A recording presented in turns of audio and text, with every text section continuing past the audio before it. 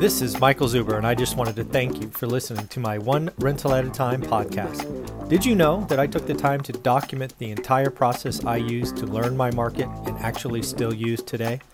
I released it as a $199 online course via Teachable, and it is called How to Get Started One Rental at a Time. With that, you get access to my private Facebook group and can join our group mentoring calls every Saturday at 9 a.m. Pacific. You can find it on my website at onerentalatatime.com. Now on with the show. Hey everyone, how you doing today? As part of our expert series, you know we bring on estate attorney Rylas Dana. How you doing, buddy? Hi, doing great. Glad to be back here. We have an exciting topic today. And the beauty about having these expert series, I don't know if my listeners know, but I actually learn something every time. And we're about to cover a topic I know nothing about. And that is the topic of, you know what, how should you hold crypto? How should you make crypto part of your estate plan? Because there's all kinds of people blasting off that I'm going to buy crypto. Crypto's my exit strategy. I'm going to make all the gobs of money. But you know what? If it's not a part of your estate plan, if you're not holding it correctly, even if you're right and it goes to the moon, you could be wrong if you don't hold it correctly and make it part of your plan. So I come to you to talk about how you should hold crypto if you make it a part of your plan, how you should make it a part of your estate plan. So good luck with that heavy topic. Yeah, so this is a topic that I don't pretend to be an expert on.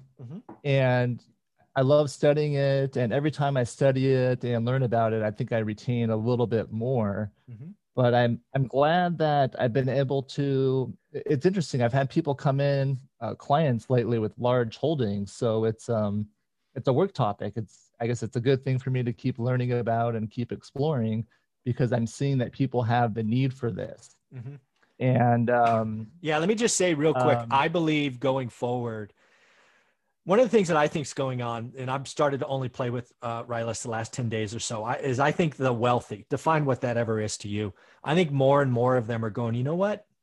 This dollar thing that they're denominated in, whether it's real estate, stocks, businesses, maybe is not as comforting as it's been the last 50 years. And I think more and more of them are going to pull as all these Morgan Stanley just did it, Goldman did it. You know, we're going to move 1, 2, 3% of their assets to crypto. So folks like you in the estate planning need to talk about this because as you know, I told you, I think 3 weeks ago, I moved 1% of my net worth to crypto as solely an insurance policy because I was losing faith in what was going on with the dollar. Yeah, like it or not, it's becoming mainstream. It's becoming more and more mainstream, and the blockchain is not going to go away. And this morning, I thought it was interesting on the financial news this morning how you talked about turkeys. How you talked about their currency and the reasoning there. So I feel like that's just one more reason why people might go into crypto. Whatever people's reasoning is, yeah, how do you store that and what do you do with it? So in estate planning, the way that works in the legal world, you write contracts, right? Legal agreements, but it's up to a human to carry that out. It's up to some human to follow that contract, and then people can interpret things differently, right? Take a position that, well, I think this means, that, whatever, right? Whoever's hiring me, whoever take that side. So, what's really interesting about the blockchain, and one of the reasons I've been so fascinated with it, is it introduces what's called a smart contract. Now, here's the way I understand the blockchain. So one way to think of the blockchain, I don't want to get super technical today. I just want to talk big picture concepts. Yes. But the way I understand the blockchain, it's basically a ledger system, right? A public ledger system. So you can look back in the blockchain and see the transactions that were done. You have your public key in there, which identifies when you purchase something. Now, what they call a wallet is how do you store your information that's in the blockchain? So your Bitcoins, where are they? Your cryptocurrency, where is it? Well, technically it's on the blockchain, right? Mm-hmm. and you just need a way to interact with the blockchain and to prove that you own it. Mm-hmm. So let's talk about what a wallet is. So what is a wallet? How would you define a wallet? Myself or you? I'd say you yourself. Well, Cryptocurrency. How would you define a wallet? A wallet is basically, in my opinion, again, very, very layman's, it is where I store my keys that are the proof of ownership or proof of stake on the blockchain, right? It's my half of that public-private key, if you will, showing my ownership stake, right? Yeah, that's what I define it as. Yeah. So what a wallet is, I think there's a few parts to it. I believe there's three parts to it. So you have your ID, Yep. which is kind of like a public key. And then the second part is you have your public keys that you use when you do transactions on the blockchain. And then you have your private key. Your private key is the full control over it. Yep. Now, if you use a service like Coinbase, they provide a wallet for you, but they're actually an exchange. So I think the blockchain is still really safe, but what's happened is some of these exchanges have been hacked. So I think that's kind of like the first thing you got to look at, so wherever your wallet's going to be, if it's on an exchange or some sort of service, you got to look at that company because that could be a vulnerability of your cryptocurrency. Okay. So the different types of wallets, so you have so you can have a wallet provided by an exchange, and then there's other wallet companies. So I think some of the big ones are called like Trust Wallet. Have you heard of that one? No. And then there's some, but again, these are software companies. So it's going to be online somewhere. So that company could be at risk, or your crypto could be at risk if that exchange is hacked or something like that. So the other step is cold storage. Have you heard of cold storage? Yeah, that's where essentially you're taking it off of the blockchain or the public, via the exchanges and putting it somewhere, theoretically unhackable, right? It's off. But then, there's all kinds of other wrinkles to that, which you'll get into. But yes, cold storage is a big deal, especially in Bitcoin, right? The whales that they're talking about, whales moved another 10,000 coins to cold storage, and they're just it's long-term holds is what it is, in my opinion. Right. So I think that is the purpose of cold storage. That's a safe place for long-term holds. And then, what I've heard lately in researching this, think of your wallets as like your wallet in your pocket. Like how much cash would you carry around? Yeah. You wouldn't carry around your whole life savings with you when you go and do transactions. So, most of it should be in cold storage, I think is the best planning. And then if you're doing some transactions, you could have some amount in a wallet where it's easier to do exchanges. Yeah. Now, okay, so how does that fit into your estate plan? Exactly. So what I've been telling people lately is cryptocurrency, it's kind of like cash, right? It has the same problems as cash in a way, where I get clients from time to time where they have a large amount of cash, and usually they're kind of nervous to tell me about it, or like, hey, I'm on your side. This whole attorney's, private, whatever it's called, confidentiality is a thing for real. Yeah, the attorney-client privilege. Yeah, there you go. That's why that's important. I need to know everything, and then I can help you know how to deal with it. But cash brings the same issue. So let's say someone had a large holding of cash. What would you do with that? So I guess the main thing is if you pass away, you want to make sure someone can find it. Yep, is one thing, right? Sure. And then what do you want to have happen when the people find it? With cash, it's more obvious. Whoever has it can do whatever they want, right? Oh, it disappeared. Exactly.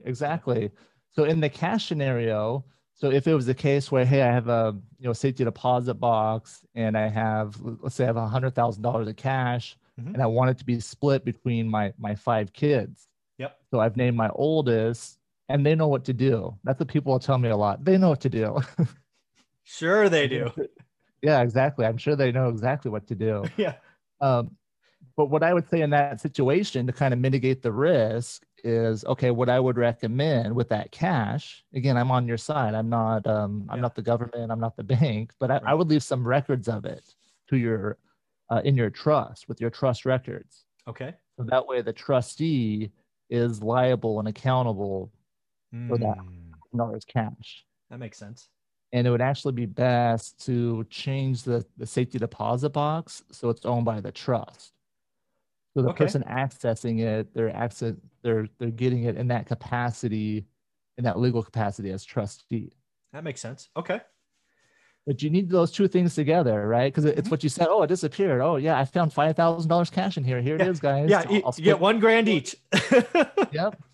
So that's what mom and dad wanted. I'm going to follow their wishes. Yeah, 20% for everybody. Congratulations. Yep, here you go. and no one would know. Of course. Yeah. So crypto is kind of similar. So I had a client recently. I've had a few. Things always come in a pattern, but one person had a large holding in crypto. He was in a new relationship, not married. He had kids, and his new partner also had children. Okay. So it's like, I want, some things to go to her, but, not everything. And so it was interesting. So I'm used to doing, designing how we do that with trust and how we set it up with trust. Mm-hmm. But in their case, they had a large holding in crypto. Right. So I'm like, okay, that's kind of like. Yeah. So let me kind of summarize where I think we're at, right? So what I think you're telling me, and again, I'm taking this as consulting for me, frankly, right? So, okay, I'm on Coinbase. I don't think that's a secret. That's where I started. It's kind of easy access. At some point in the future, that may grow to be a significant amount where I might want to move it, because I'm not a trader. I'm not buying anymore or selling anything. It's just there as an insurance policy. But at some point, maybe it gets to a point where I should move it to cold storage, right? It comes off. I now have a wallet somewhere else. I should identify that in my trust, because again, my trust was created pre-crypto. It doesn't exist. So I need to update that. And I need to declare. So like a safety deposit box idea works for cash, right? I could visually see $100,000 in the box, right? You open it. Oh, look at that. But crypto's not that way, right? So in this example, let's use $100,000 as the same example, right? Just to keep the story going. And I have one wallet versus potentially having two or three, just one to simplicity. What should I do? Tell me how I should do that. How does it own by the trust? Attorney answer. It depends. It depends. Right? Of course it does. So it depends on what you want to have happen. So so your case, where you're married, mm-hmm. you have a common child. Yep. There's much risk of, things leaving your estate. Yeah. Right. So in the situation where, I've had, a few people in the situation where they have, they wanted to go different ways. Okay. So what I've said is you should separate your crypto. So the amount that you want to go to your children. Put that somewhere. Oh, okay. Put that somewhere. You put that in a safety deposit box with your children as a remainder. Got it. And the part that you want to go to your partner, put that in a different box. That makes sense. That's what I was thinking we were going to get to. Yeah. Yeah. So it depends what you want to do. So if if there's different people that you want it to go to, then if you can separate it, that makes it easier. It's the common thing of prepare early, right? Prepare early, make it easy. I think that's very wise advice. And again, it always depends. Have your conversation with your attorney. So Rylas, let's make sure we hit this before we run out of time. How can people reach out to you, right? If they want to do estate planning in California or Arizona, because there's probably a bunch of people that watch this that haven't thought about how owning and they're all talking about crypto going to the moon, but part of this is you got to have an estate plan. Yeah. So the best way to find me is my website is danalegalhelp.com. So you can go there and find our phone number, give us a call. I'll set up a consultation. We can talk about your plan and what's best for you. Because it's a little, depending what your goals are and what, where you want it to go. Mm-hmm. Let's add one more wrinkle to this as well. Sure. So what I think is cool about crypto is no one controls it. Mm-hmm. But if it's sitting in a bank's safety deposit box, that's actually public record, right? Basically, like if you get a judgment or something, people can access that. So you might not want to keep your whole key in there. Right. Or even, it's just something to think about.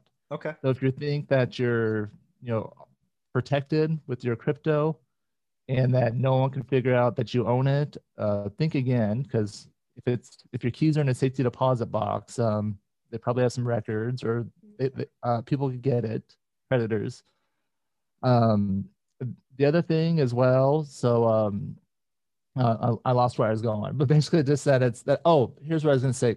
Coinbase or wherever you buy it from, so they can trace your identity that way. Sure. So they can trace you have your public keys, but if you do a transaction, the banking records are public, right? And Coinbase is, they're under the jurisdiction where all their records are, the government has access to that. So. Yeah, no problem. So again, folks, this is something to think about. I think there's a lot of talk today about crypto going to the moon. You know what? You could be right.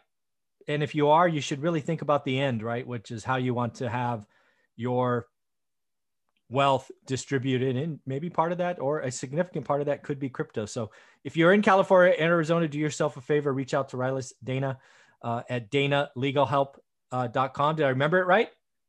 Yep, you got it. Nice. Woohoo. All right, buddy. Thank you for doing this. It's going to be a lot of fun. As you learn more, we'll talk about this more. Thanks, buddy. Yeah, thank you. It's going to be fun to watch this topic continue to develop. Absolutely.